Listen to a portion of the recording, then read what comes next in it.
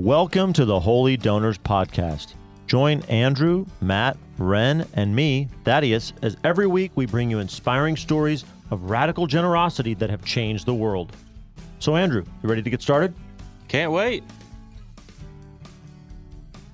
The Big Baboon. The Colossus. The Mauler. The Home Run King. The Sultan of SWAT. The Caliph of Clout. The Wizard of Whack. The Raja of Rap. The Wazir of Wham. The Mammoth of Mall. The Maharaja of MASH. The Bambino. The Bam. The Big Bam. The Behemoth of Bangs. Prince of Pounders. The Behemoth of Bash. The Caliph of Crash. The Whiz of an Ashen. The Babe. George Herman Ruth. Babe Ruth.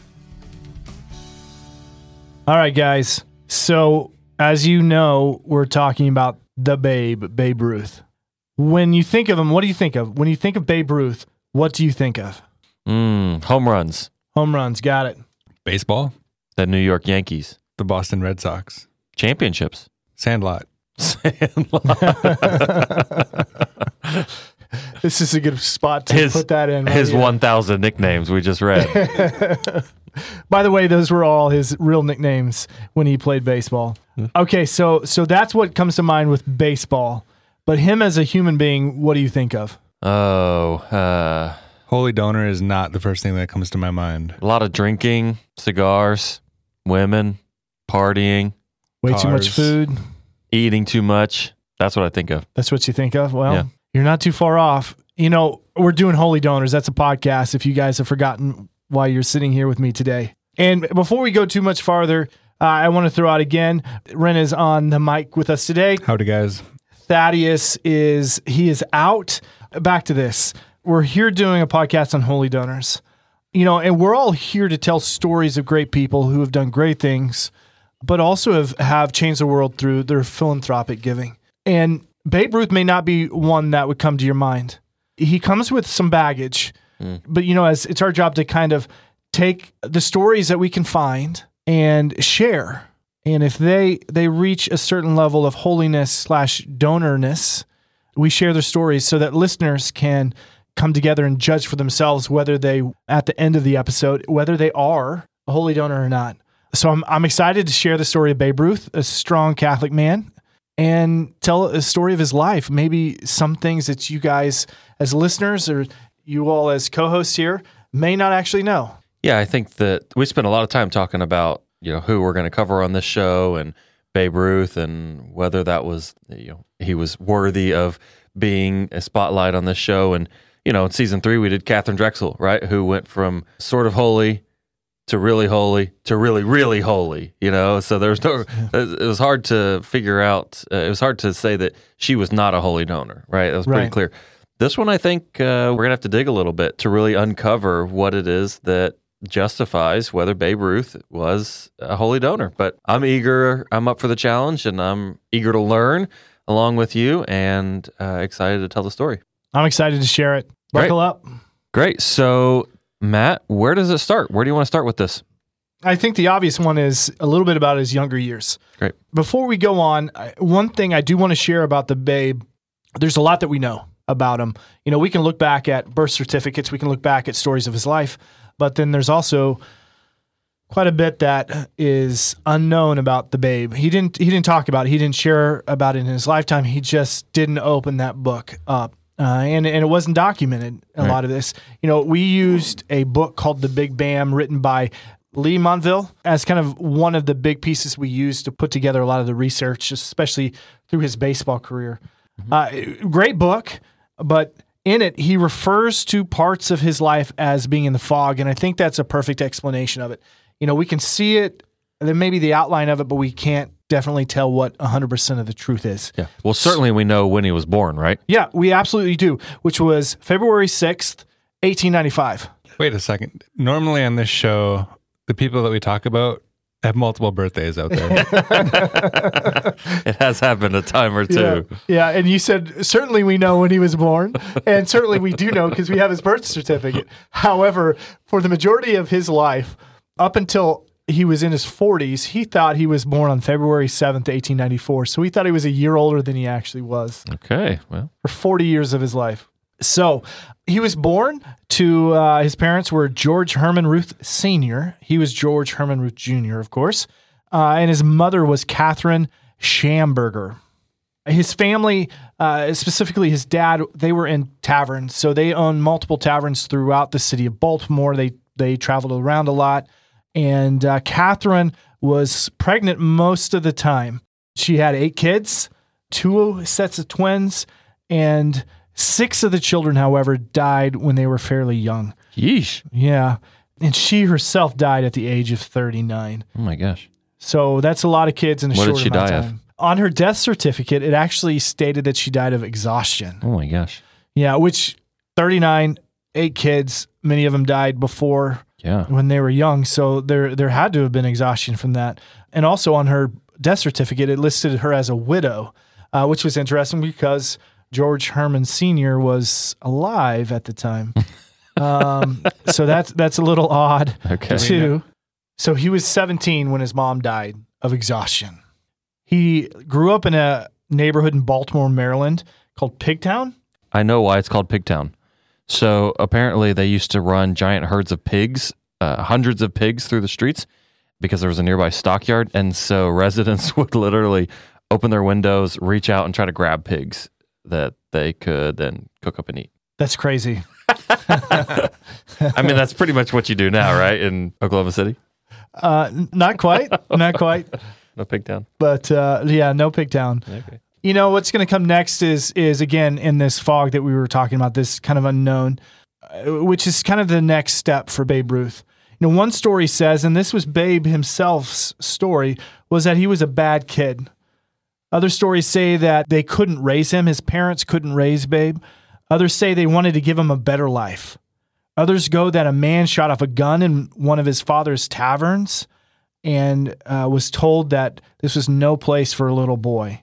Needless to say, though, when he was 7 years old, he was loaded up on a streetcar with his dad, and they rode to St. Mary's Industrial School for Boys, where he dropped him off basically for the rest of his childhood. Even in his autobiography, he says that he was dragged to St. Mary's Industrial School for Boys, which is probably true.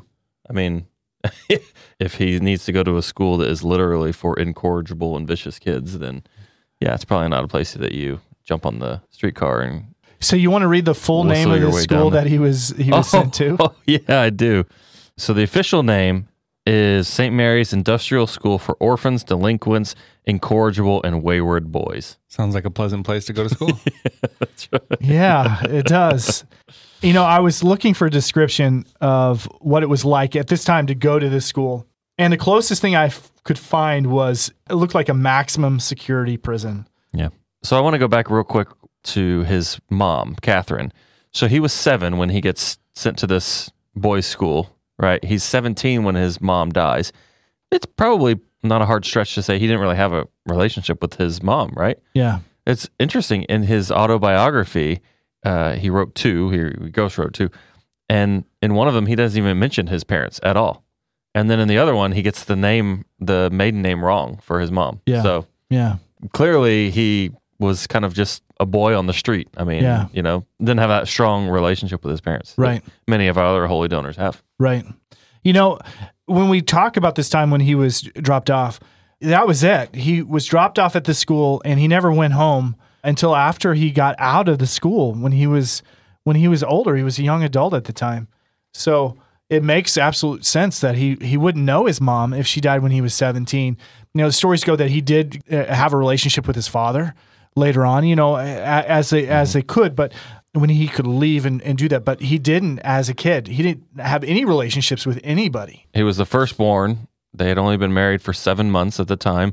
And like you said, she had 8 children, but 6 of them died. And so she was pregnant and dealing with grief for much of his childhood. So, you know, by the time he was 7, you know, he was kind of just a kid on the street looking for trouble and probably didn't have a hard time finding it. And it's interesting, you say 2 autobiographies ghostwritten, and none of them mention his parents, or one of them doesn't even mention his parents, which is kind of a classic Babe move, where he just doesn't talk about the hard stuff. Okay, so he's in this maximum security prison, also known as St. Mary's Industrial School for orphans, delinquents, incorrigibles, and wayward boys. So could you give us a sense of what this industrial school was like? Absolutely. They worked the kids. While they were there, they felt that hard work was good for them. The food that they ate, much of the time it was rotten. Lots of starches, very little milk, lots of oatmeal. Some of the kids even drank coffee. The food was served in wooden bowls and eaten with their hands, sometimes with a large wooden spoon. There was no talking in the dining room. It wasn't a pleasant place to be a part of. The age of the boys was between 5 and 21. Yeah. So, I mean, you've got teenagers and young adults there with, kindergartners, little kids. Right. So I'm sure that there was a lot of, it wasn't just the instructors and the headmasters that were inflicting punishment and consequences. Sure. It was probably a lot of that within the boys as well. Yeah. From the older wayward boys. Well, yeah, they're not there because they're kind and nurturing. Yeah. Yeah. The average stay at the school was 2 years. Wow. But Babe, of course, spent his entire childhood after the age of 7. He's an overachiever. There we go. 800 youth participated there. More than half of them were remanded to the Institute by local and state courts. Their days were scheduled with military precision, and everything ran on a schedule. They'd wake up at 6 a.m., they'd go to bed at 8. Obedience was the number one virtue. Yeah, the brothers had a saying, and it was idleness breeds trouble. So yeah, you keep them busy, you keep them on a rigorous schedule, and they don't have time to get in trouble. Yeah. So do you mean like religious brothers? Mm-hmm. Yeah, the Xaverians. Yep. And the St. Mary's, just real quick on the St. Mary's Industrial School, we'll call it Smiths right now since it's a lot shorter than the other name, giving it an acronym. Smiths was actually created by the Archbishop of Baltimore, Martin Spalding, out of kind of necessity. So there were so many state-run orphanages that were full of Catholic children that were being sent off to Protestant or non-believing families. And he was worried that these kids would go off and lose their faith. So he created Smiths, St. Mary's Industrial School, to kind of help fight this so that they had a place to go that was Catholic. We're talking about this kind of rough place to go to school, but it still was a faithful place. The Xaverians still did great things with their faith and taught the faith. We're going to learn about Brother Matthias here in a minute, but they were solid in their faith. And this is where Babe found his faith, was at this time. Yeah, interesting. 2 other points that I saw just about, how tough it was is that he was released a number of times. Talk about it being in prison. He was released from the school a number of times, but every time ended up trying regular school and being brought back to the school by truancy officers. And then after his mother died around 1910, he actually never had another visitor the rest of the time that he was there. So he was really looking for something to dive into and really spend, invest his time and energy and focus into, because you got to imagine that it's pretty lonely there. Yeah, absolutely. Speaking of lonely, it's easy to get lost in the crowd. We said 800 students, but the classes were full of 40 to 50 students per one Xaverian brother. So it was easy to get lost. Mm-hmm. And, we talked about punishment. And one story goes how laying a kid over their lap with a good whooping was a regular ordeal there. Another one goes where, and this was one of their favorite punishments, was telling a disobeying boy to collect a pile of 10,000 stones or little rocks out in the parking lot. Oh my gosh. And if the brother felt that he didn't collect 10,000, he'd kick it over and tell him to do it again, which made sure that the next time they would get 10,000 rocks. So before we go on, one more point that I want to make is that, the age was 5 to 21, and we know that Babe was there until he was 17. And so I got to imagine, especially knowing what we know later in life, is that in many ways, as a teenager, he probably felt pretty protective of some of the younger boys that were there. And, especially when he's not getting attention from his mother passes away, he doesn't have visitors, he's lonely. I would imagine there's a part of him that is empathetic towards some of these younger boys and really kind of takes them under his wing, right? Yeah, absolutely. We talked about him being lonely and empathetic, but he also didn't have anything to his name. He didn't have anything really of his own. He may have his clothes that he wore, but he didn't have much. if anything. And as far as food went, it was rotten food. He didn't have a well-balanced meal. Food was scarce and hard to come by. And he was a big kid. Yeah. Needless to say, all of this put together, it was a rough way to grow up. Yeah. But there really was one person in Babe's life that really kind of took him under his wing and became a hero to Babe. Yeah, who was that? His name was Brother Matthias Boulier. He was a charismatic character from Nova Scotia. He was a prefect of discipline, so I'm sure he was the one whooping kids and making them get stones and piling that. He was probably the one doing the kicking. I'm guessing he was an imposing guy if he had that job. He was 6'6", 300 pounds. He was so big they took the door and put it on the outside of the hinges just to be able to fit his bed into his bedroom. I mean, he was a big guy. Yeah. Really was. And so he took Babe under his wing, and he was the one who brought the game of baseball to the legend of Babe Ruth. I mean, he was the one. Brother Matthias Boulier. Did I say that right? You nailed it. Thank you. He was the one. So he's going to change the way of baseball to what we know of today. It was because of this man right here. Yeah. Well, it's interesting. We talked about idleness breeds trouble. So the Xaverians, this was a pretty common thing. They had school, they had training, they had prayer, they had work, and they had play. And so they needed to fill a full day every day for these young boys. And, they worked, I think you said 6:30 a.m. was breakfast and 8:30 in bed. And then they read until lights out at 9:30. So baseball as the, most popular game of the day was probably something that they put a lot of boys into, right? Yeah, they all played. Mm-hmm. That was their relief from what they were living in at the time. Mm. And Brother Matthias was the one who brought it to all the boys. And just to take this one step further, because I'm not going to talk about how bad of a driver Babe Ruth was, but he was a bad driver. But I do want to point out that when in 1926, Babe Ruth bought Brother Matthias a Cadillac, a brand new Cadillac. Oh my gosh. Right. And then a few months later, he bought him another Cadillac. The reason for it was he actually got it stalled on a railroad track and it got hit by a train and completely totaled. So I think one other common thing, they both were big, imposing men. They both played baseball and were big hitters, but they also were not very lucky or conscientious of the cars because Babe was in numerous car accidents. Wow. But we digress. Yeah. Okay, here we go. There's a great story about Babe playing baseball as a young kid. So he comes up with all of his, from his team, playing another kind of inner Smith's St. Mary's Industrial School game, and he comes up to bat, and the pitcher takes the ball and turns around to the outfilders to tell him, hey, go back, keep going back. I've done that. I've played slow pitch softball. That was pretty great. And, some of those guys, you go home, you go turn around and say, back up. You always want to be that batter, Yeah. Not the one where they say, come in. Hey, come in close. I was never that guy, of course. That was me. That was Ren. So they were, the pitcher would say, back up, and these kids would go out of their field into the field next to them that already had a game going on, right? Wow. And they would stop that game just to watch the Babe hit. And when he did, he would hit it over their heads. Oh my gosh.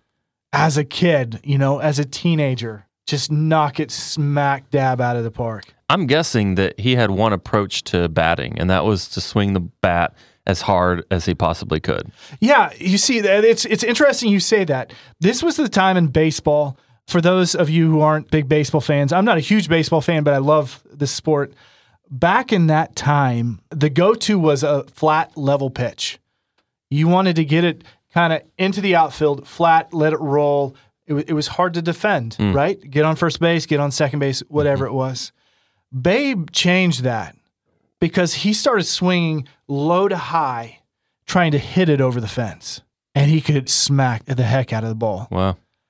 And so when you say he swung as hard as he could, he did, but he had the strength to knock the stitches out of the ball. Oh my gosh. So Babe was a baseball star at the school, but what about his faith? Was he prayerful? Did he go to mass? Like, what was that kind of like?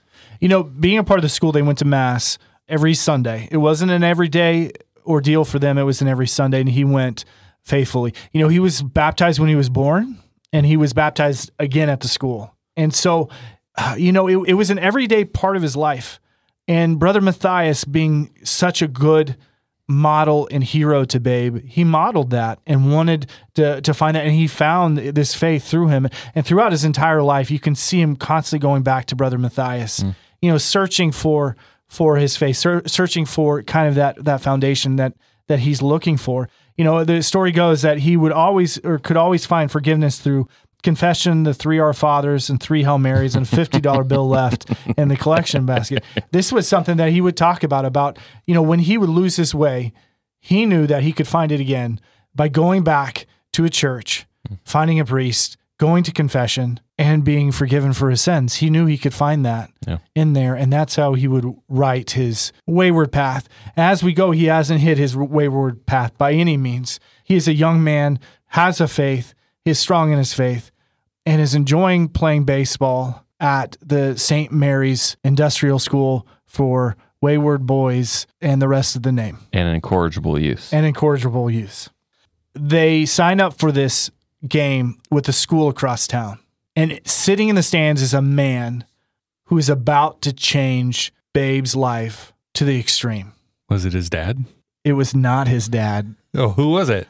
You're going to have to tune in to episode 2 next week. Can't wait. This conference is well worth the entire experience, especially for the faithful looking to build the body of Christ. That's what one ministry director said after attending the Petrus Development's Raise conference in 2023. A fundraising staff member from a different organization had this to say: "I have several years of experience fundraising, and I found the conference applicable to me. I also saw new to fundraising people getting a lot out of it too. There is literally something for everyone here." In 2024, Raise, the Catholic Fundraising Conference, will be even bigger and even better. Join us on the Riverwalk in San Antonio, Texas, June 24 through 26, 2024. Raise 24 will feature outstanding speakers, great networking opportunities, and an authentically Catholic conference experience. Registration is open now. Learn more at petrusdevelopment.com/raise24. That's petrusdevelopment.com/raise24.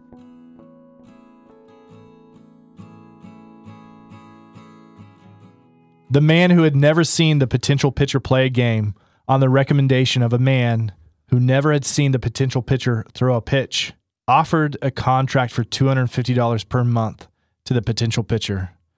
The potential pitcher, who never had seen a professional game, who never really had known that money could be made from playing baseball, accepted immediately.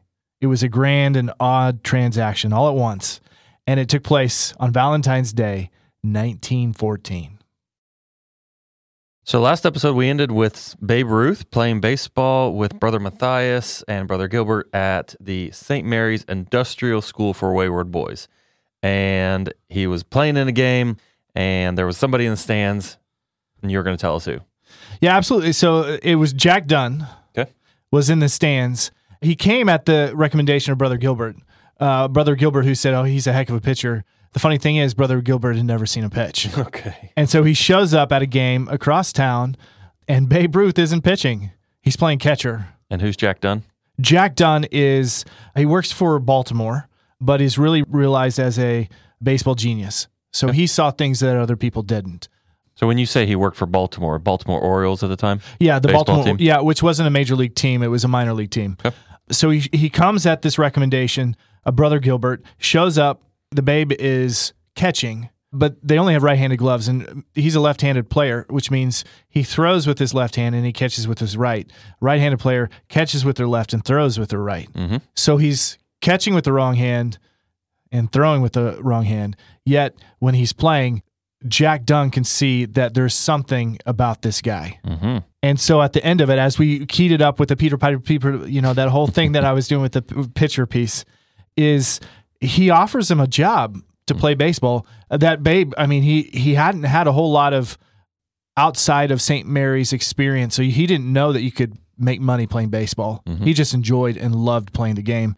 And he accepts it immediately, making $250 a month, which is quite a bit of money for somebody who has nothing to go on and earn. So something I read said that he was excited, but then kind of when the reality hit him, he was a little bit nervous. And it was really the comfort and the encouragement of Brother Matthias that had him feeling anywhere ready to go, right? Yeah, that's right.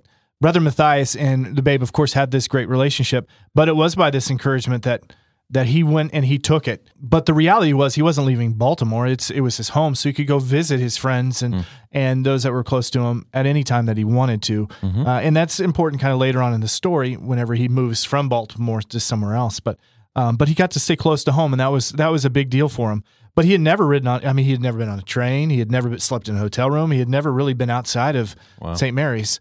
And he gets this amazing opportunity playing as a right-handed pitcher when he's a left-handed thrower. So how did it work out? What was that first season like with Baltimore? So he was pitching fine. He was doing well, but he wasn't doing good enough. And they actually shipped him back down a league below. The International League? Yeah, the International League. Yep. So something that I also read was that he was pretty discouraged after this, right? But he didn't have a whole lot of relationships in his life, like we talked about last time. His mother had died. He didn't really have a great relationship with his father, and he didn't have any visitors at the school. But Brother Matthias continued to reach out and sent him a letter that year, and in the letter repeatedly said, "You're doing fine, George. I'm really proud of you." So I think that probably was very important to Babe Ruth at this time, just to have that relationship and that ongoing support from Brother Matthias. Yeah. Brother Matthias was his hero, so it could be easily said that just him saying, "Hey, I'm proud of you. You're doing a good job," was enough of encouragement for him to do and come back and do well. Yeah. And so he went back up to Baltimore, started pitching some more, and started doing very well from that. But Dunn and in Baltimore, they were losing money. It was estimated $1,000 a day, which was a whole lot of money at that time. And he needed to sell off assets to make payroll. And the only assets he had were players. And so he ended up selling Babe and a few other players to the Red Sox. And this is when he ultimately left Baltimore and went to play for the Red Sox, which was a big deal to him. He didn't want to leave because that meant he would have to leave his friend and mentor, Brother Matthias, as well as all of his friends in St. Mary's School. And the only town that he knew, the only home that he knew, he had to leave. And he had never done that before. It was a very scary moment in his life. So then he gets to Boston. He's playing for the Red Sox. Is he playing? Is he active? Is he doing well? What's that like? Yeah, so when he's at the Red Sox, when he starts, he's just pitching. They see that he can hit, but he's really just pitching and making his teammates mad. He didn't get along with his teammates. He didn't get along with the managers. He didn't get along with the owner, really just because he was a goofball. Not that he was doing anything at this point in time in his life that was horrible, but he was silly. There's a story about him wanting to learn how to ride horses. And so he goes and they put him on a pony, thinking a pony would be a good thing for him to learn how to ride on for the first time. And he rides this pony into the drugstore that the rest of the team are, having a milkshake or a Coke or whatnot. So he rides this horse, this little teeny tiny pony, and he's a big man into this. So he was just silly, and the team just didn't like it. And this is when he got the nickname the Big Baboon, and it wasn't a good nickname for him. It was a derogatory name that they used for him. But Hey, Matt, so can I ask a question? Yeah, go for it. As he's getting settled into Boston here and getting used to playing, and is he meeting people, making friends? What's his personal life look like here? So he's playing a lot of baseball, being a big goofball, but one day he happens to walk into a coffee shop, and there's this waitress that catches his eye at a coffee shop named Helen Woodford. And I'm sure the conversation in his head goes, you know what? She is a girl that I would really like to meet. Yeah, that's like John Raskob. Playing the organ. That's right. Blowing the bellows. So they met, of course, and eventually got married. October 17th, 1914, they were married while he was playing with the Red Sox. He was 19, thought he was 20. She was 16. Around the same time, though, he gets married. Something huge happens, and that is he hits his first professional home run. So he's a pitcher, and he hits his first home run. Awesome. So as a pitcher, he's not hitting every day, right? He's only hitting the days that he pitches every fourth or fifth game. Oh, right. So when you're a pitcher, you got to rest your arm. So you're only, at this time there's a rotation. He's every fourth game roughly. And also a difference between today's game and that game is usually when you started a game, you finished a game. So you'd pitch for all 9 innings. He did that most of the time, but he only hit when he pitched because that was the only time he was in the lineup. So he really wasn't swinging at the ball very often. So what was it like for Babe to hit this first home run? Was he jazzed about it? He had to be. This game, again, we'll go back to the game. We're hitting line drives. We're not swinging outside the fence. I mean, a home run was unheard of. The record in a season was 20 home runs in a season for a team. So having one was a big deal to have. And so for him as a pitcher, hitting every fourth day or every fourth game, this had to have been a huge game for him. Mm-hmm. Can I ask another kind of historical context question here? What does the baseball league look like at this point in time? I don't know much about baseball. Like, are there lots of teams all over the country? Are they all in the Northeast? Are they riding buses or trains to get between games? Are they playing every day? Do you have an idea of what that looked like when Babe Ruth started out? Yeah, so in 1914, there's actually 3 leagues. You have the American League, you have the National League, and you have the Federal League. 8 teams in each league, 24 teams total, mostly in the Northeast and the Midwest. You actually had 2 Boston teams, Boston Red Sox and the Boston Braves. And incidentally, in 1914, the Boston Braves won the World Series against the Philadelphia Athletics 4-0. They were playing 150 games. So that's a little bit about the MLB in 1914 around this time. So as he gets started out, he's pitching. How good of a pitcher is Babe Ruth? He's really good, especially after he's traded from Baltimore into the Red Sox, and he's really focusing his craft. Ty Cobb was the best baseball player in the world at the time, and Babe Ruth could go head-to-head with Ty Cobb. Okay, so Babe is playing baseball, Red Sox, doing quite well, and then the entire world changes. The Great War, World War I, is on the horizon, and it comes and it affects everybody. Yeah, so in April 1917, President Woodrow Wilson went before a joint session of Congress to request a declaration of war against Germany to enter World War I. So the U.S. was not a dominant military force at the time. Really, the major wars that the U.S. had been involved in was, of course, the American Revolution, the 1700s. You had the War of 1812, you had the Mexican-American War in the 1840s, the Civil War, of course, but most recently you had this Mexican expedition. So Pancho Villa is down in Mexico causing problems, and so the U.S. sends General Jack Pershing and George Patton, and they go down to Mexico and basically go from kind of a fighting militia to more of a standing peacekeeping army. But World War I comes around. You've got the Germans, you've got the Austrians, the Hungarians, and it's pretty clear that the U.S. needs to intervene into the war. So General Pershing looks at the standing army of 108,000 men. It's the 17th largest in the world, and asks the government for 1 million men. But then he realizes 1 million men is not going to be enough. 9 days later, he revises his request and asks for 3 million men.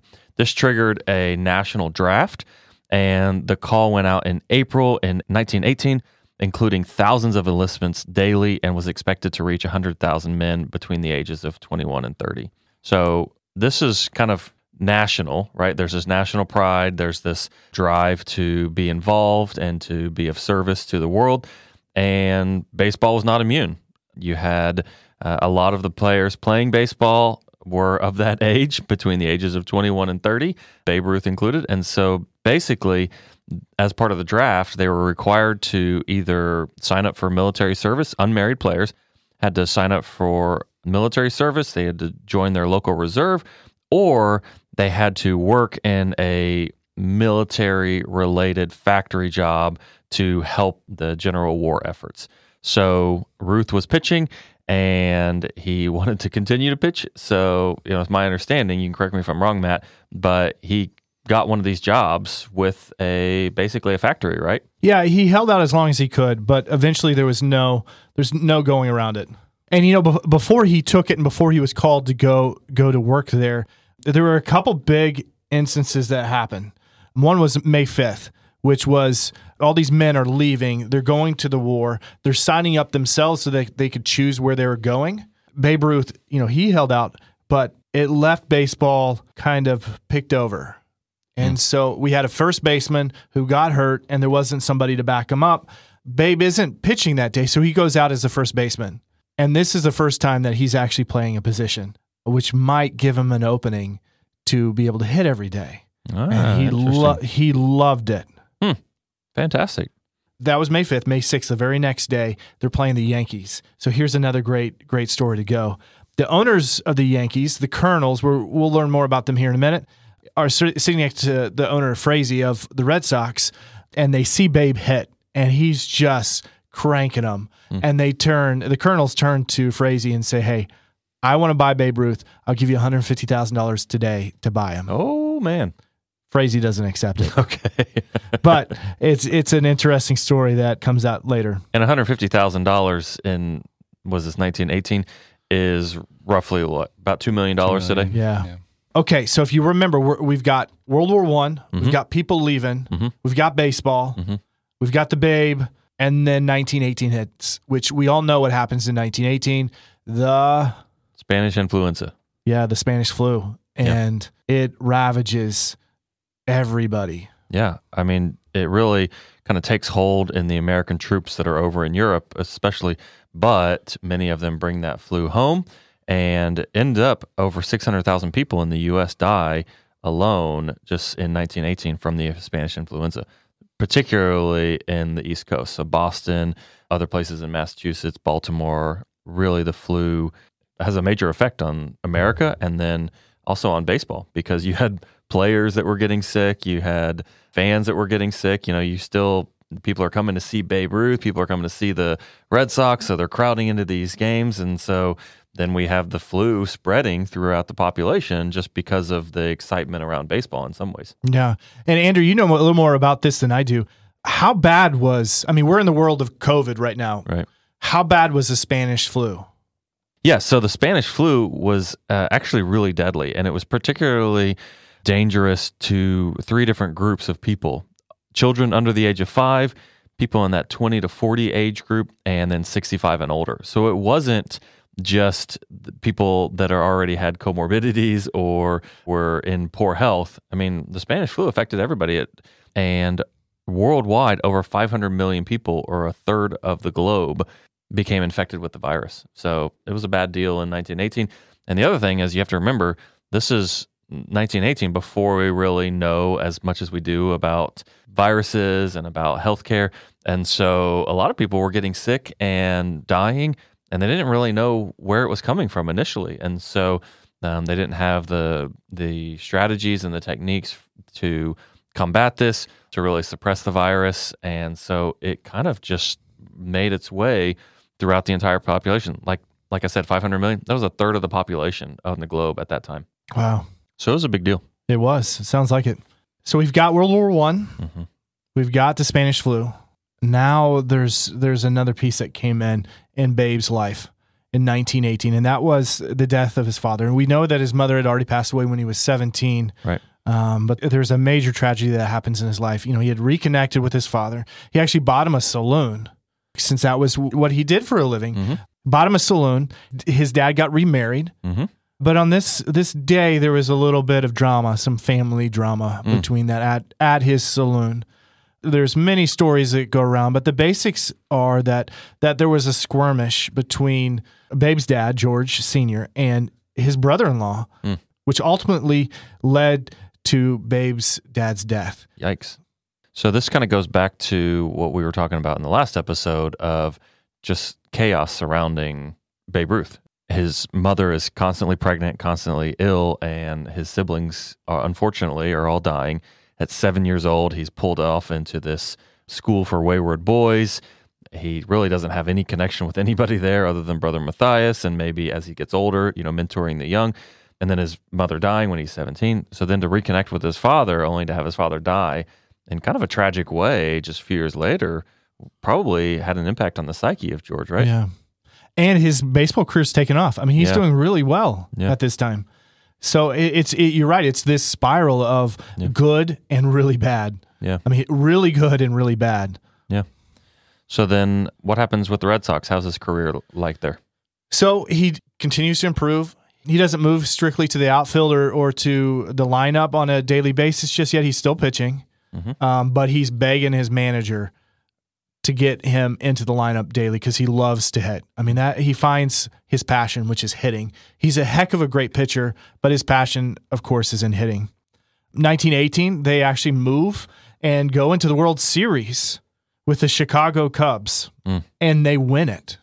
So here he is, young kid, going through all this strategy and then win the World Series, the greatest game of the year, greatest game of the season. So I think there's some unique history connected to this series. So at this time, we're coming out of World War I. The country doesn't actually have a national anthem yet, but they start playing the Star Spangled Banner during the 7th inning stretch at the games at this World Series, and that's where this custom begins. Wow. And then eventually the Star Spangled Banner is adopted as the national anthem in, 1939? 1931. 1931. So, I wonder if playing it at baseball games and baseball being the national pastime actually moved that forward, right? So there's another interesting piece of history tied to this game. What's that? So historically, when they'd play in a world championship game, some of the profits were split among the players. Winners getting more, losers still getting something, but not nearly as much. And they would make the announcement at the game of who got what. At this specific game, the announcer was none other than the mayor, John Honeyfitz Fitzgerald, who happens to be, anybody know? I have no idea. When you say John Fitzgerald, I start to think of a former president. Yeah, that is his grandson. JFK was the grandson of John Honeyfitz Fitzgerald. Cool. Oh, very cool. So this is September of 1918. In November, just a couple months later of 1918, the Treaty of Versailles is announced, which officially brings to end World War I, closing the chapter on that period of American history. So now baseball players were free to return to their teams as usual for the most part? For the most part, they did come back. They did kind of remigrate back. Some weren't able to play anymore, and some were even better than when they started, but they did start filtering back into the game. Okay, so we've got Babe Ruth wins the World Series in 1918. You've got players coming back. People are able to go to baseball games again. I'm guessing that baseball is pretty popular at this time. So what happens to Babe? He's hitting home runs, winning World Series, and what happens to him? Well, actually, something interesting happens. Colonel Rupert and Colonel Houston, the owners of the Yankees, go to their manager and they say, "Manager, what do we need to get you so that you can make a play at the championship, that you have a chance? What do you need?" And the manager says, "Babe Ruth." And so the colonels look at him and say, "Go get him, Tiger." And so the story goes, they go and talk to Frazee, and Frazee says, if you want him, it's $125K. So another difference from then to now is the players were assets of the team. So if you played for them, they owned you. You couldn't go play for another team. You didn't control your contract. They could sell you similar to that, but now it's under contract. It's a little more confusing, but back then that's how they did it. And so he said, "I'll sell Babe to you for $125K, which is roughly $1.7 million today, which was the most ever paid for a baseball player up to this point. Wow. But the behind the scenes piece is Frazee was broke. Similar to the Orioles, he couldn't afford to keep him around anymore. And so he had to make the trade. So this kind of leaves Frazee in an interesting place in the annals of history as the man who sold Babe Ruth, right? Yeah. And it started what is referred to now as the curse of the great Bambino. right, which is where Bostonians and baseball fans alike basically said, that's why you didn't win the World Series from 1918 until eventually the curse was broken in 2004, right? Right, when they won the World Series. Yeah. But you got to look back. Babe Ruth was beginning to turn into the legend that he is now. He was a great baseball player. And so this move was, today Red Sox fans and back then Red Sox fans are still PO'd about this. I mean, how angry people were at the time cannot be understated. Shut up. Cannot be overstated about how upset they were to trade Babe Ruth to the Yankees. And they got a steal. I mean, honestly, they stole Babe Ruth from the Red Sox. Well, I know a little bit about baseball. The Red Sox and the Yankees have been eternal rivals, and you got to figure that this plays into it in a big degree. Has to, yeah, has to. So Babe goes to the Yankees. First game out, he goes up to the plate, takes a swing at the ball, and the legend goes that he hits it 850 feet. Well, pretty sure that the longest home run ever was 575 feet, which was Babe Ruth, but 850 feet is a little bit of a stretch. It is probably a little bit of a stretch. But I think the point that all the newspapers at the time were trying to make was that here was a man who could flat out hit the ball further than anybody else that they've ever seen. Yeah. So another interesting thing whenever he went to the Yankees was that they told him that he could play in the outfield, that he wouldn't have to pitch again. Granted, he did pitch a few games because he still loved to pitch, but he never was in the lineup, so to speak, of pitching. And so he was able to hit every day. So I think that this is interesting, and I want to make a point here before we wrap up, that from my observation, it seems like Babe Ruth's career is trending upward significantly, right? Like he gets this great deal to go join the Yankees. He's hitting the long ball now. He doesn't have to pitch. He can focus on home runs, which is what he loves.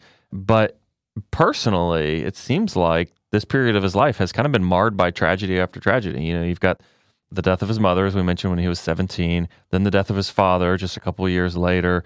Then you've got World War I, which is, you know, puts everything into chaos. He doesn't know if he's going to continue to be able to play baseball. You get Spanish flu, which I incidentally have heard that Babe Ruth went to the hospital multiple times with what they never officially diagnosed as the Spanish flu, but he was in pretty bad shape in a couple of those cases. Yeah. And so it just seems like there's kind of a lot of chaos swirling around his life. You know, he still has this relationship with brother Matthias, but, you know, they don't see each other, right? They live in two totally different places. So I'm curious to see where this goes and how Babe balances this success in professional life and chaos in personal life. Yeah, it's amazing because you're right, up and down, and they're going to continue going the same direction. Okay. I think that's great because we're going up and we're going down in both forms of his life. But the great Bambino from this point forward would go from great to legend to almost godlike. He would do things that people thought were impossible. Then the next day he would surpass what he did the day before. Gentlemen, I want you guys to buckle up. We're about to go into the world of unbelief from what he did. And what's that? You're going to have to wait and see. Can't wait. Is your organization looking to construct a new building, add more staff, or grow your programming with a capital campaign? Let Petrus Development guide you through this transformative journey. As a Teach to Fish organization, we empower you not only for today, but for a sustainable future. Our services include comprehensive campaign preparation and management. We'll craft your campaign's identity, plan events, and design compelling materials. Plus, we assist with major gift solicitations, identifying key donors, and coaching your team for success. But it doesn't stop there.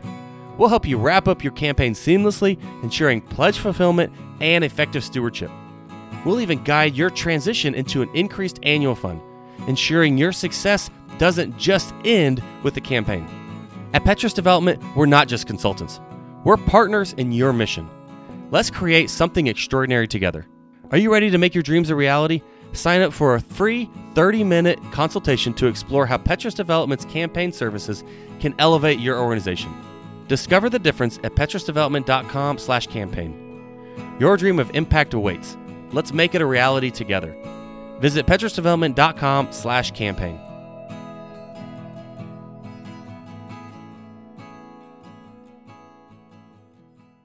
As the 1922 season started for Ruth, he came out of training camp swinging. The Sultan of Swat clocked 11 home runs for the month of May, a major league record for a month, and 13 for June, breaking his own record. He hit balls off facades and over fences that had never been reached. He hit 3 home runs in a day against the Senators. In Chicago, he hit a home run that coincided with a loud thunderclap. There were still 61 games left when he broke the home run record with number 30 on July 20th, 1922. All right, Matt, so we're back with Babe Ruth. It's 1922. He's with the Yankees. He's gone through this progression of the Baltimore Orioles to the Boston Red Sox, now with the New York Yankees launching an 86-year curse. 84-year curse on the Red Sox. But it sounds like he is crushing it, literally, in New York. Yeah, he is. And this also coincides with something that has changed in the world of baseball, and that's the ball. So they figured out a way to wind the ball a little tighter, which made it harder, but it also made it easier to hit it further. So they're engineering a more offensive game. Yeah. Yeah. Yeah, absolutely. Cool. I mean, it was like this perfect storm, and Babe Ruth, this super strong, amazing hitter, was there to kind of ride this amazing wave. So what was that 1922 season like? Whew. It was a roller coaster of a year for him. he was hitting balls further than anybody in history. He was hitting them out of every park he went to. He was surpassing records of parks where previous people had hit home runs. And then he'd come back and he'd hit one over where he hit it the last time. There's a story about a pitcher by the name of Alan Russell who pitched against Babe Ruth. The ball came in, he hit it out of the park, and Alan Russell suffered a stroke from the stress of having to pitch against Babe Ruth. That was actually documented by the doctor that it happened. So now we're going to add Stone Cold Killer to Babe Ruth's nickname list. Stone Cold Killer. That's great. But everybody was watching this. His teammates were just dumbfounded. Like, he'd go up to bat, and they were just waiting for him to do something awesome again. And then the next time, it just kept coming. The Yankees broke the attendance record for that year. They were the first team to ever break over 1 million fans in history. Wow. So he's doing all that. Also during this time, he's starting an acting career. So he's acting in movies. Oh, I loved him in Sandlot. He wasn't actually in the movie Sandlot, but remember seeing him in Sandlot. The Great Bambino. The Great Bambino. The Colossus of Clout. The Colossus of Clout. Sultan of SWAT. Yes. He was referred George to as a she. Herman Ruth. Okay, and then on September 29th, he settles his record with hitting his 54th home run. Wow. So all this is happening. There's another thing that comes in. So we skipped it in 1919, shortly after 1918, which we all remember is this horrible year. I mean, he's dealing with war, the Spanish flu, all of this stuff is coming on. Well, the St. Mary's Industrial School, there was a fire that left much of it destroyed. Okay. So in this year, he went kind of on a fundraising tour to help raise money to rebuild it, which they did raise enough money to rebuild it. He went around raising money for this school, ultimately raising enough to rebuild it, hosting dinners and whatnot, and of which he gave a great bit of his wealth to help rebuild the school. Wow, that's great. So how famous was Babe Ruth at this time? There's a great story about a gentleman by the name of George Kelly in London, England. He goes with a heavy English accent to get a passport, an American passport, saying that he was an American citizen. Well, they don't believe him because of this accent. And so when he goes and asks to get a passport, they ask him a simple question to test of whether or not he truly was an American citizen or not. Mm-hmm. And the question was, who is Babe Ruth? He had no idea who Babe Ruth was. Clearly not an American. They got a big stamp that went down and said, denied. Okay. All right. Great. So Babe Ruth is clearly breaking records on the baseball field. Was this biological? I mean, how was he doing this? Yeah, so it absolutely was. I mean, he was a giant man and could swing. Well, they tested him to see, okay, what gave him his superpowers? What was it that gave the Sultan of Smash his smash? And they ultimately figured out his swing was 90% efficient, where most people's swing was only 60% efficient. His eyes were about 12% faster than the average person. His ears were 10% faster than the average person. His nerves were steadier than 499 out of 500 people, meaning that he had something that came through. And obviously, he swung the bat faster and harder than anybody else. Wow. Yeah, and he's a smart guy. And he's a smart dude, yep. Okay, so the Sultan of SWAT is doing pretty well on the baseball field. It's 1922, and his contract is about to be up. Is that right? Yep, it is. So what happens next? So he sits down with the colonels to renegotiate. They want to pay him $50,000 a year, but he's not coming out of there without $52,000 a year. You know how he came up with that number? It was because he wanted to be able to say that he was paid $1,000 a week. Ah, okay. This is a funny story. They couldn't agree on terms, and so finally he said, why don't we flip for it? I win, I get 52. You win, I'll accept 50. What do you say? So they flip, and guess who wins, Ren? I'm going to guess that was Babe. Babe won. Hey, $52,000. Lucky day. The interesting thing about $52,000, though, is in today's money, that's about $564,000. If you look at the salaries of the New York Yankees today, almost every single one of them, every single one on the roster for sure, and almost every single backup is paid more than he was. And he was the highest paid baseball player of all time at this point in time. Well, he set that train in motion, so to speak, right? Demanding those higher salaries, and being willing to flip a coin for it. Yeah, absolutely.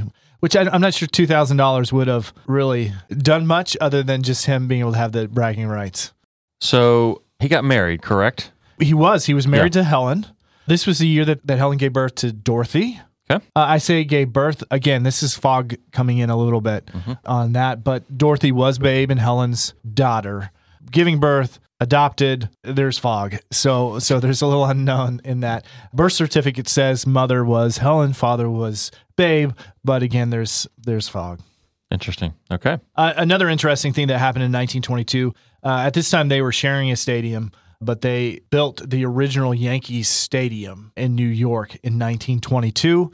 And interesting fact, the first pitch thrown out in the original Yankee Stadium was pitched by the governor of New York, who was an old friend of ours from under John Raskob, Al Smith. Al Smith, hot dog. How about that? Very cool. So he threw the first pitch out in the Yankee Stadium, the house that Babe built. Is that right? The house that Babe built. Mm-hmm. Yep. Yeah, interesting tie of two different stories we've done here. Amazing Catholics. So 1923, what happens then? Okay, so next, fast forward another year. We're going to go fast through these years. So bear with me. 1923, the Yankees win the World Series. He is voted the MVP, which at the time you could only get it one time. So this was the only time he won MVP. And there's a funny story in that, and that was in Chicago. So they're playing a game. It's going into the 14th inning, and they're about to miss their train, right? We all know what it feels like when you're about to miss your flight. So the manager is getting stressed out about this, and he mentions to Babe that if the game doesn't end quickly, then they're going to miss their train. And so Babe says, okay. And he goes out and he knocks one out of the park, wins the game, and comes back and said, why didn't you tell me sooner? We could have been on the bus sooner, or been on the train sooner. Oh, that's funny. So it sounds like 1923 was a great year for the Babe and for the Yankees, but it doesn't continue that way, right? 1925 is kind of a rough year, right? Yeah, absolutely. So we talked about this, the trajectory of his career is going up, and then things behind the scenes are kind of going down. Personal life, yeah. Yeah, well, his personal life is really tanking in 23 and again in 24 at a colossal degree. And in 1925, he hits rock bottom. This is the worst year he's ever had. He only hits 25 home runs. Up to this point, this was the worst number of home runs he's ever hit in the major leagues. And he's struggling with everything. I mean, he's struggling with playing baseball. He's struggling with his teammates. He's struggling at home. He's struggling with food. He's struggling with alcohol. He's struggling with addictions. So can I tell the story? Yeah, go ahead. So he's not feeling well. He's having a lot of digestive problems. He's still playing great. He's batting .400, but he ends up passing out on a train station while waiting for a train. They pick him up, and he ends up passing out another time, falling over. Hits his head pretty hard. And there's actually an obituary written in London because people freak out about this. It ends up being called the bellyache heard around the world, which is kind of a little funny. But he ends up spending a month in the hospital because of an intestinal abscess or an ulcer. Yeah. And so he spends a month in the hospital. He gets out, doesn't change, keeps drinking, keeps smoking, eating too much. And then I think you know what happens after that. Yeah, I do. And remember, we're saying all this when we remember the first episode, we said, when you think of Babe Ruth, what do you think of outside of baseball? This is the year that gives him the recognition of all those thoughts that you had. It was this year. So he's sick. He's in the hospital for a month. He's also suspended multiple times throughout the season, has a horrible year, finishes it, and comes back and says, I've got to change. Something's got to change. And the Yankees manager actually reaches out to his good friend and hero, Brother Matthias, and Brother Matthias meets up with him. And, it's unknown what the conversation was had, but we can assume that he said, hey, buddy, I'm proud of what you've done, but you've screwed up. You need to pick yourself up. You need to be the Babe that you have the ability to be. And I feel from that conversation or from that meeting with him that this next step happened. He met a gentleman or heard about a gentleman by the name of Artie McGoverns. He was this amazing personal trainer at the time. So I used to watch The Biggest Loser, and Jillian Michaels was the crazy personal trainer who yelled at everybody and told him to eat right, but ultimately got him in better shape. Yeah, that's a great example to use with Artie McGoverns because that is who he was. He told you what to eat. He told you what to exercise. He even sent messengers to your home in the morning to make sure you woke up and you did your exercises. They would not necessarily drag you out of bed because this was a voluntary deal, but they had their ways of encouraging you to get out of bed. Got it. You know, another interesting thing, and tie back to the John Raskop season, or specifically John Raskop. John Raskop was being coached by Artie McGovern as well. So at the end of his time with Artie McGovern, by the end of the offseason, Babe Ruth was in the best shape of his life. He had this total transformation. So as we were talking trajectory, his career's going up. It's technically plateaued at this point in time, but his personal life had tanked almost to rock bottom, if not rock bottom. Now his personal life was going up. He had been reunited with his brother Matthias, St. Mary's School. You know, I have to think that this point in his life of forgiveness, you know, going to church, you know, we talked about earlier of 3 Our Fathers, 3 Hail Marys, confession, and a $50 bill in the collection basket. This had to have been a time that he regularly went to confession, went to feed his spiritual life because of this huge transformation that he had. Yeah, later in life, he actually writes an article for Guideposts, and in that, he says, even throughout all this time, I strayed from the church, but I don't think I forgot my religious training. I just overlooked it. I prayed often and hard, but the swift tempo of living shoved religion into the background. And he even talked about he had a big window in his apartment overlooking New York City where he used to kneel and pray, even during those years when he was drinking and partying and womanizing and everything else. So, you know, and I mean, truthfully, that's fairly relatable to many people, right? It's, you know, you have good days, you have bad days, you have good times, you have bad times. His phase was pretty long and pretty public, but I think that training and that support that he got from Brother Matthias and from St. Mary's, it planted those seeds in his life. Yeah, I really do. I think this is the point where, you know, he was not only being drug out by those who loved him, but also he had grabbed himself and said, hey, enough's enough. Okay, let's go kind of quick here. So 1926, very next season, he's in the best shape of his life. 47 homers. Lou Gehrig joined the Yankees, and they go to the World Series. So year before, they're horrible. They're way out of there. Now they're going to the World Series. We're in the last game of the season. If the Yankees lose, they're done. Bottom of the ninth, 2 outs. Babe Ruth's on first after his single, and Babe Ruth still second base. And the pitcher throws him out. So they lose the World Series because Babe Ruth was thrown out at second base. You win some and you lose some, right? You do. But fast forward 1927, he breaks his home run record of 59, and he hits 60 in that year. And that is the year that they win the World Series. In 1928, 54 homers. Again, they win the World Series. 1929, it's another year for Babe Ruth. His wife Helen died.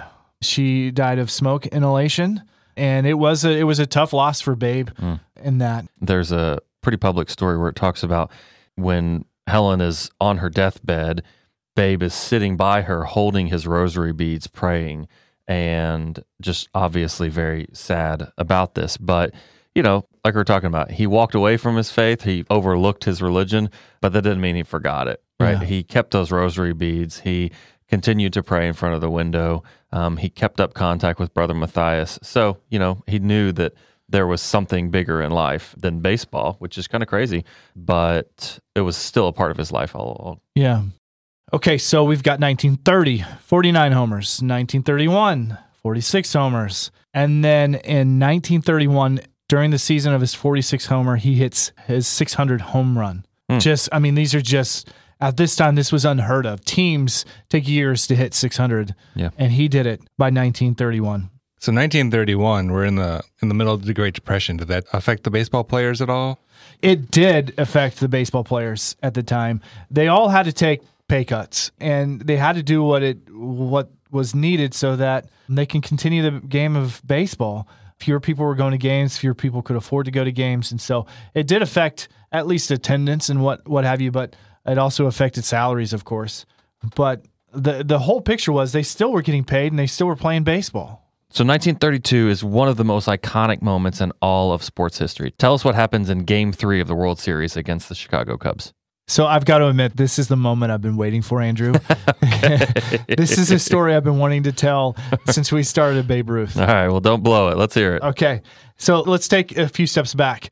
The Cubs have a shortstop who was kind of in this relationship that was going very badly, so much so that he broke up with her, and she wrote a note and took a gun to his house and shot him twice because, it's a bad story. Anyways, he wasn't able to play in the World Series, but they needed a shortstop. So they go and they hire a guy by the name of Mark Koenig, which was a former Yankee player, to come in as a shortstop, great friends with the Yankees.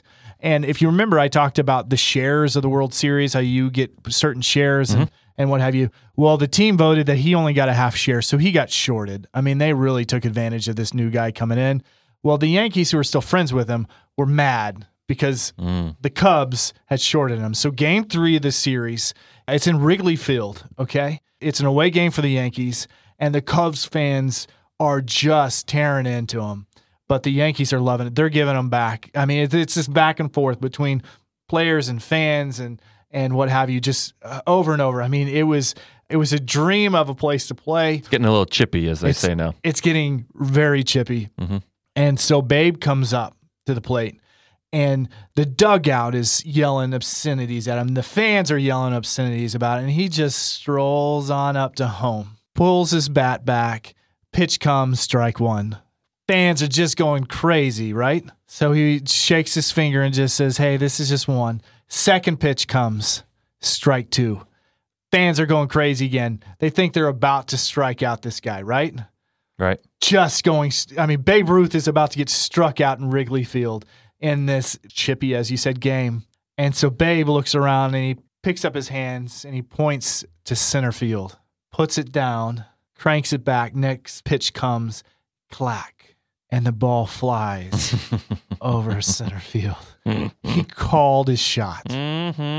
It's called the hit that was heard around the world. I'm loving it. And I think that seems very much the personality of Babe Ruth at this time, right? Like he's not going to back down. He's not going to give in to anybody. And so when you come at him, he's going to tell you exactly what he's going to do, and then he's going to go do it. Yeah. Again, thinking Sandlot. There's that part in the movie he's calling his shot, right? I remember, yeah. Right. How many times did kids, since that hit, have they tried to call their own shots? None of them ever made it, or very few of them ever actually called their own shot, but it was in replay to this very moment, which was a fantastic time. Yankees won the series and are, again, world champions. Great. So is that how he finishes his career with the Yankees? It's not. So he's got a couple more seasons in there, a few more homers, 1934, which is really his last good season as a baseball player. He hits number 700. At the end of that season, to try to save face, the Colonels are realizing he's aging. He's not able to do what he was able to do when he was younger. I mean, he's 40 years old at this point in time, or close to 40, even though he thinks he's a year older. And the Colonels decide, hey, we want to save face on this situation. We can't just make Babe retire. So they sell him, since he doesn't own his own rights to play baseball, to the Braves. The Braves take him. In 1935, he doesn't have a good year. He hits 14 more homers that season, but ultimately doesn't finish the season in the lineup, and he retires. He finishes the game. And now he's sitting there wondering, what's next? Am I going to manage? Am I going to play golf? What am I going to do next? And I can only imagine, as somebody who's their entire life has been focused and surrounded by baseball, what that moment was like to figure out, okay, what now? Am I supposed to just go home and start farming the land, or am I supposed to become a banker, or what do I do? Had to have been a really horrible time for him. So what does he do? Tune in next episode. Can't wait. At Petrus Development, we know that almost nobody goes to school to learn the ins and outs of development and fundraising. It's just not something that comes naturally to most of us. But fear not, because we're here to help you on your fundraising journey with the Petrus Annual Manual. The Petrus Annual Manual is a 12-month program designed to turbocharge your fundraising efforts. We connect your organization with a dedicated and experienced fundraising coach who will guide you every step of the way. Here's what you can expect. Access to online, on-demand training videos and how-to guides that show you exactly what to do and how to do it. Dozens of samples and templates for newsletters, appeal letters, and more, so you don't have to reinvent the wheel. Twice monthly phone or video calls with your very own experienced fundraising coach. and a comprehensive development calendar that gives you a plan for development activities to keep your fundraising efforts on track. It's all about building a plan and then working the plan. Think of it this way. If Petrus Development's boat program helps lay the foundation for a strong development program, the annual manual is where you build the structure of a robust fundraising office. And here's the exciting part. What will your organization be prepared to do upon completing the annual manual? You'll be on the path to financial stability with a solid annual fund in place. That means you'll be ready to take on significant growth in fundraising with a pipeline of donors and prospects to approach for major gifts. So, if you're ready to transform your organization and make a lasting impact, visit petrusdevelopment.com/annual manual today to learn more about the Petrus Annual Manual. It's time to supercharge your fundraising efforts and expand your organization's impact, one step at a time. That's petrusdevelopment.com/annual manual.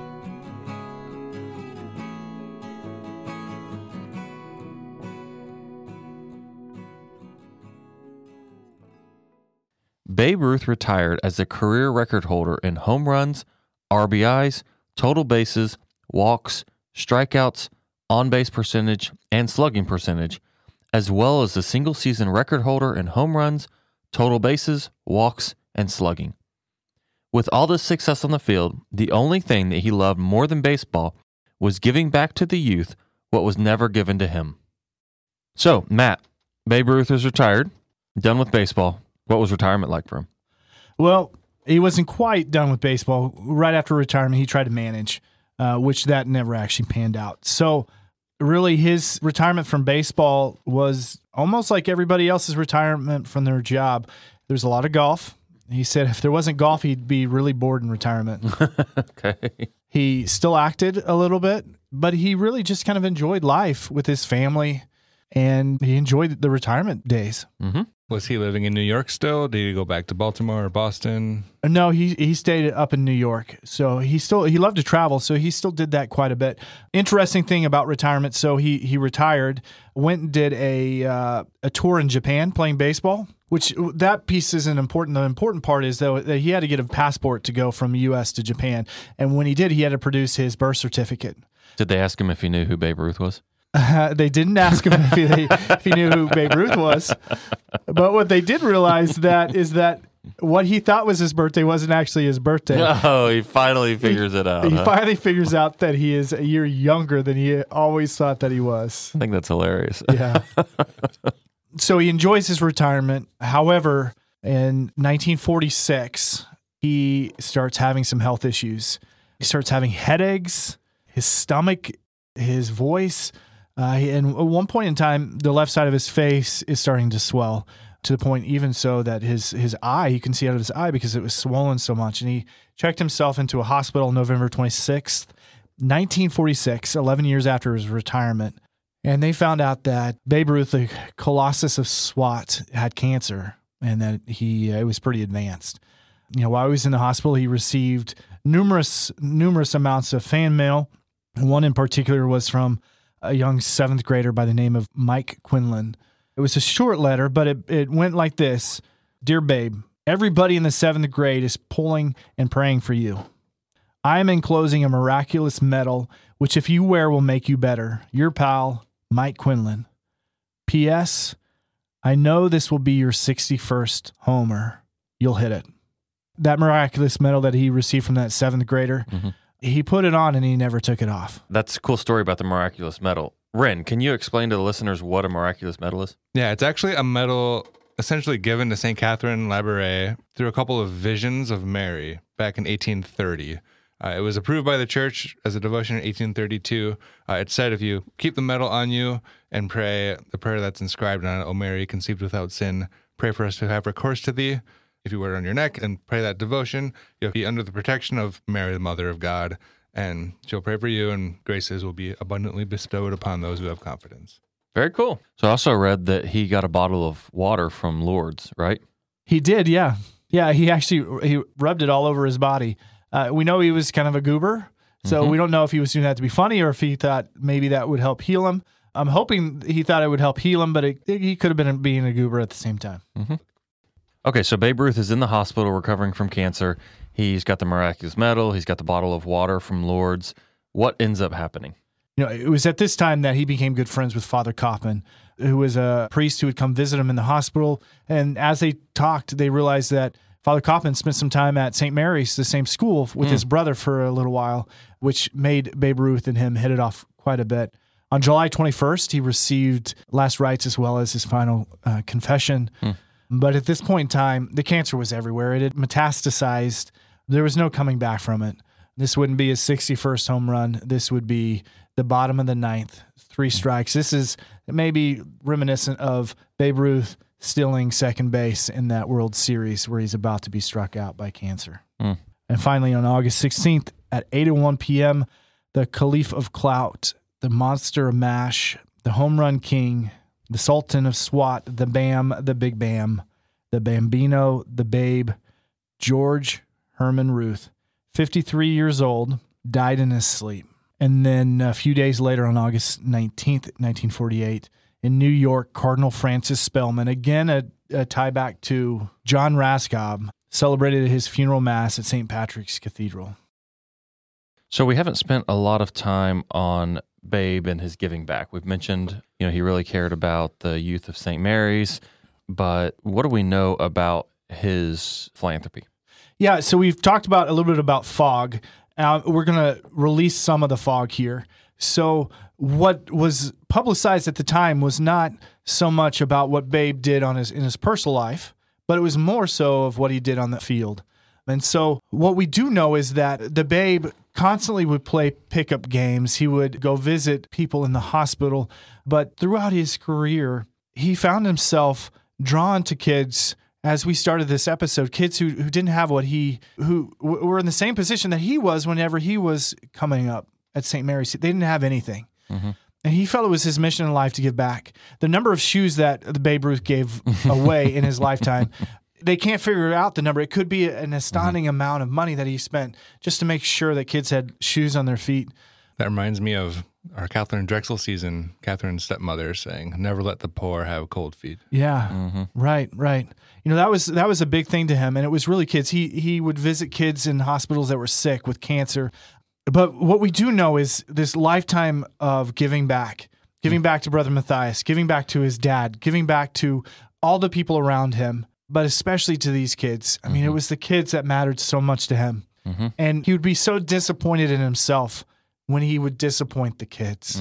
Yeah, there was a great story about somebody who was sick, and as his request to Babe Ruth was hit a home run, and he went out and hit 2 home runs the next day. The other thing with Babe Ruth, too, is he did, before his death, he created a foundation that's purpose was to help poor families that didn't have food and didn't have shelter.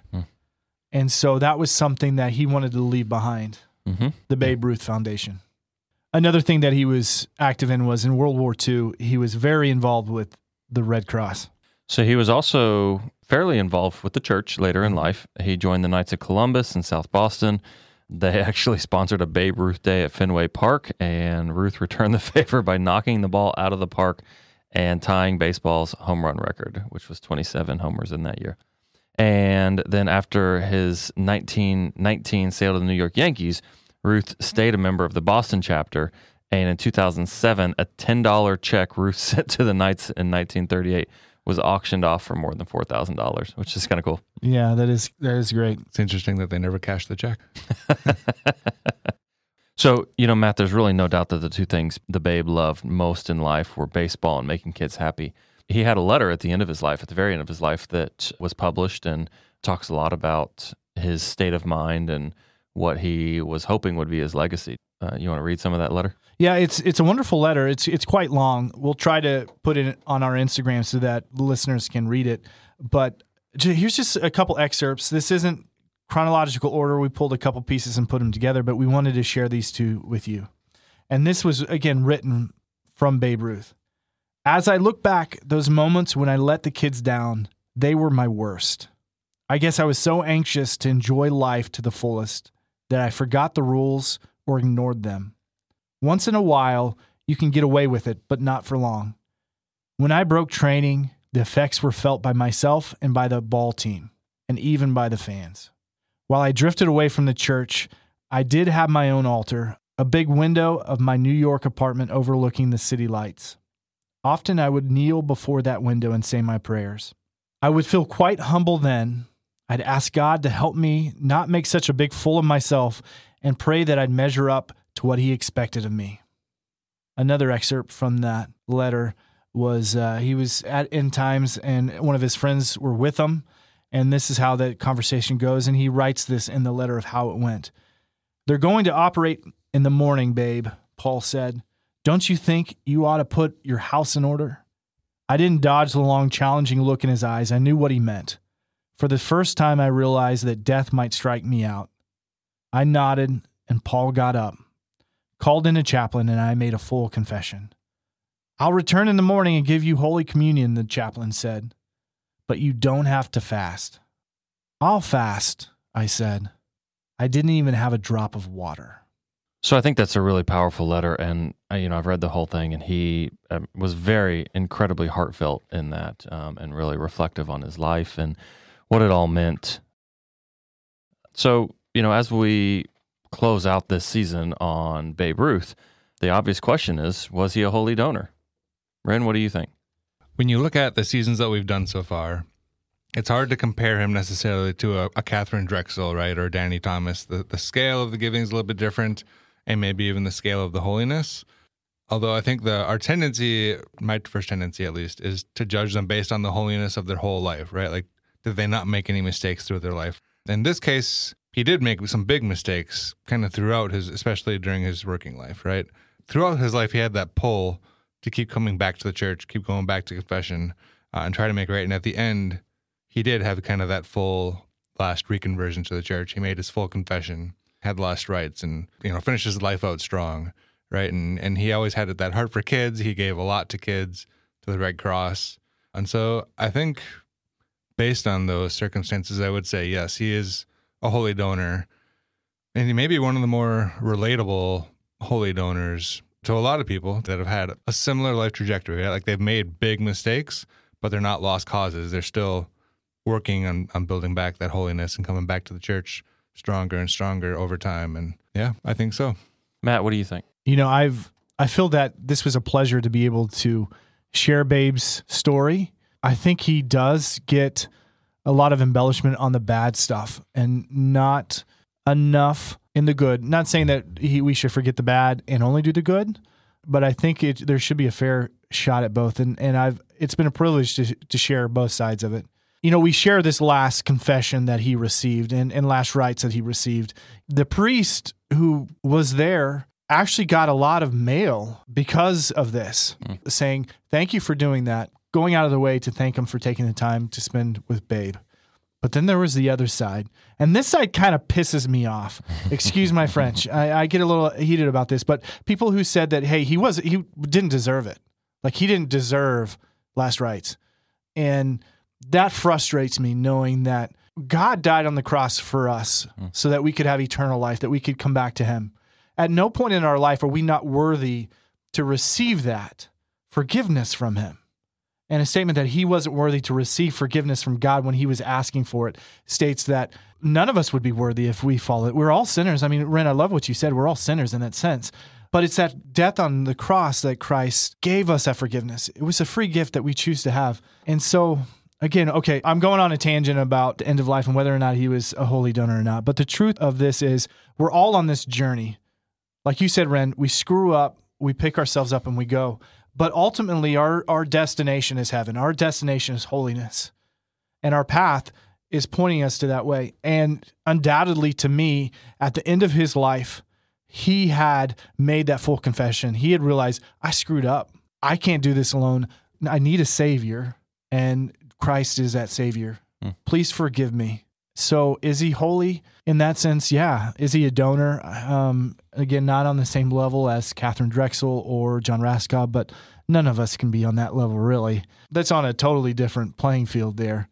But I think that he spent his entire life giving back what was given to him, and to me, that's a donor. Yeah, I think that a couple of things come out to me when I think about this. So I didn't really realize the tough upbringing that Babe Ruth had. I mean, his childhood was really pretty rough. It said, something I read said that before the age of 8, he had smoked his first cigar and had his first glass of whiskey. He was constantly in trouble with the law. He was constantly breaking out of St. Mary's and would try school and would get kicked out and have to go back. And he really struggled with this and didn't have that great relationship with his parents that so many of our other holy donors have had. And yet then when he was a baseball player, there were countless stories of him hanging out outside of games for hours just to sign autographs and just to make the kids that came to watch him enjoy their day and have a great day. There's never any reports of him being dismissive of kids, of him literally giving him the shirt off of his back if it was available to give. And then certainly with buying shoes, like you mentioned, with helping out at St. Mary's and helping out with a number of different Catholic schools and boys' schools and youth programs. So it wasn't this, he makes this confession and then all of a sudden he puts all of his wealth into a foundation at the end of his life. And not saying that our other holy donors have done that, but it wasn't just this desperation move. It was part of his fabric to be generous and to give back.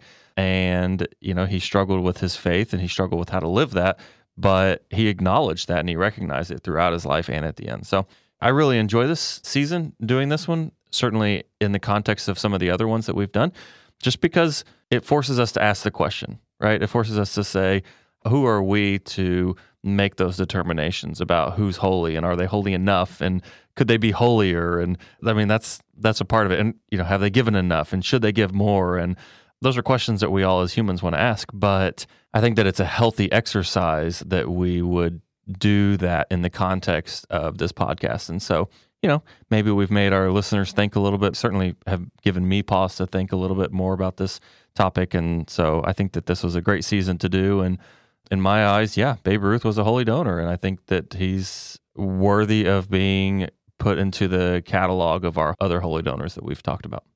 So you mentioned this fun exercise of going through. So I'd like to put it back onto our audience and our listeners. Join us on Instagram. Let us know about Babe Ruth. Was he a holy donor? Was he not? Thanks for joining us for this episode of Holy Donors, brought to you by Petrus Development in cooperation with Red Sea Catholic Radio and Back Row Media. Theme music by Tommy Kibb, Third Top Productions. Graphics by 86 Creative. If you like us, leave us a review, share us with your friends, and check us out at holydonors.com and on Instagram at Holy Donors. Holy Donors, bringing you inspiring stories of radical generosity that have changed the world.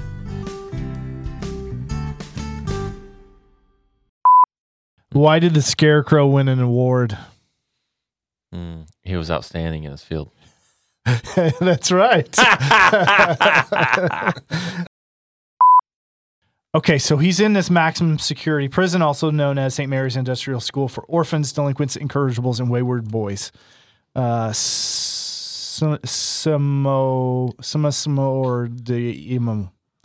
trying to make it an acronym, and it didn't come out that way. No, I think you nailed it. You did a great job. What does Babe Ruth and roughly 100,000 antelopes have in common? No idea. They're both ballpark figures. Oh my! What do you call a man who can't stand? Eileen. Neil. Neil. Oh. What do you call a woman with one leg? Eileen. Yeah. Hey, I'm not going to say absolutely. Now it's turning into my new amazing. Why was Cinderella taken out of the baseball game by her manager? Why? Because she ran away from the ball. How come she was so bad at baseball? Why? Because she had a pumpkin for a coach. But I mean, we're about to do a whole season without Thaddeus, and every time we're like, Thaddeus isn't here, and people are like, who's the Thaddeus? But it's fun coming up with where Thaddeus is. What happens when a frog's car dies? Me either. You need to give it a jump. And if that doesn't work, then you need to get it towed.